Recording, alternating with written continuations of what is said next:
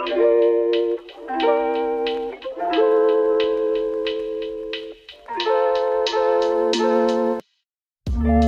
everybody. Welcome to the Liberated Therapy Podcast.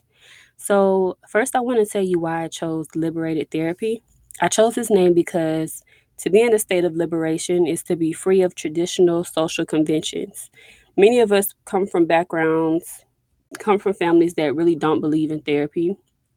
So, this is your first step to kind of going against the grain and going against that way of thinking. We're always told to pray it away or think it away or anything that Solange said in her in her song Cranes in the Sky.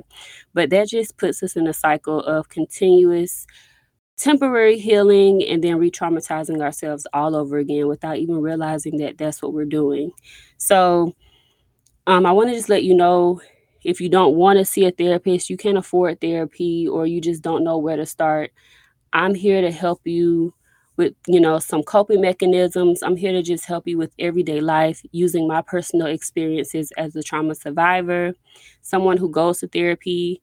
I've helped clients with spiritual guidance, and I'm studying psychology right now. I'm in a graduate program right now, and I'm working towards becoming a licensed psychologist. So, kind of know a thing or two about coping and therapeutic um, methods towards healing. So, yeah, there you have it.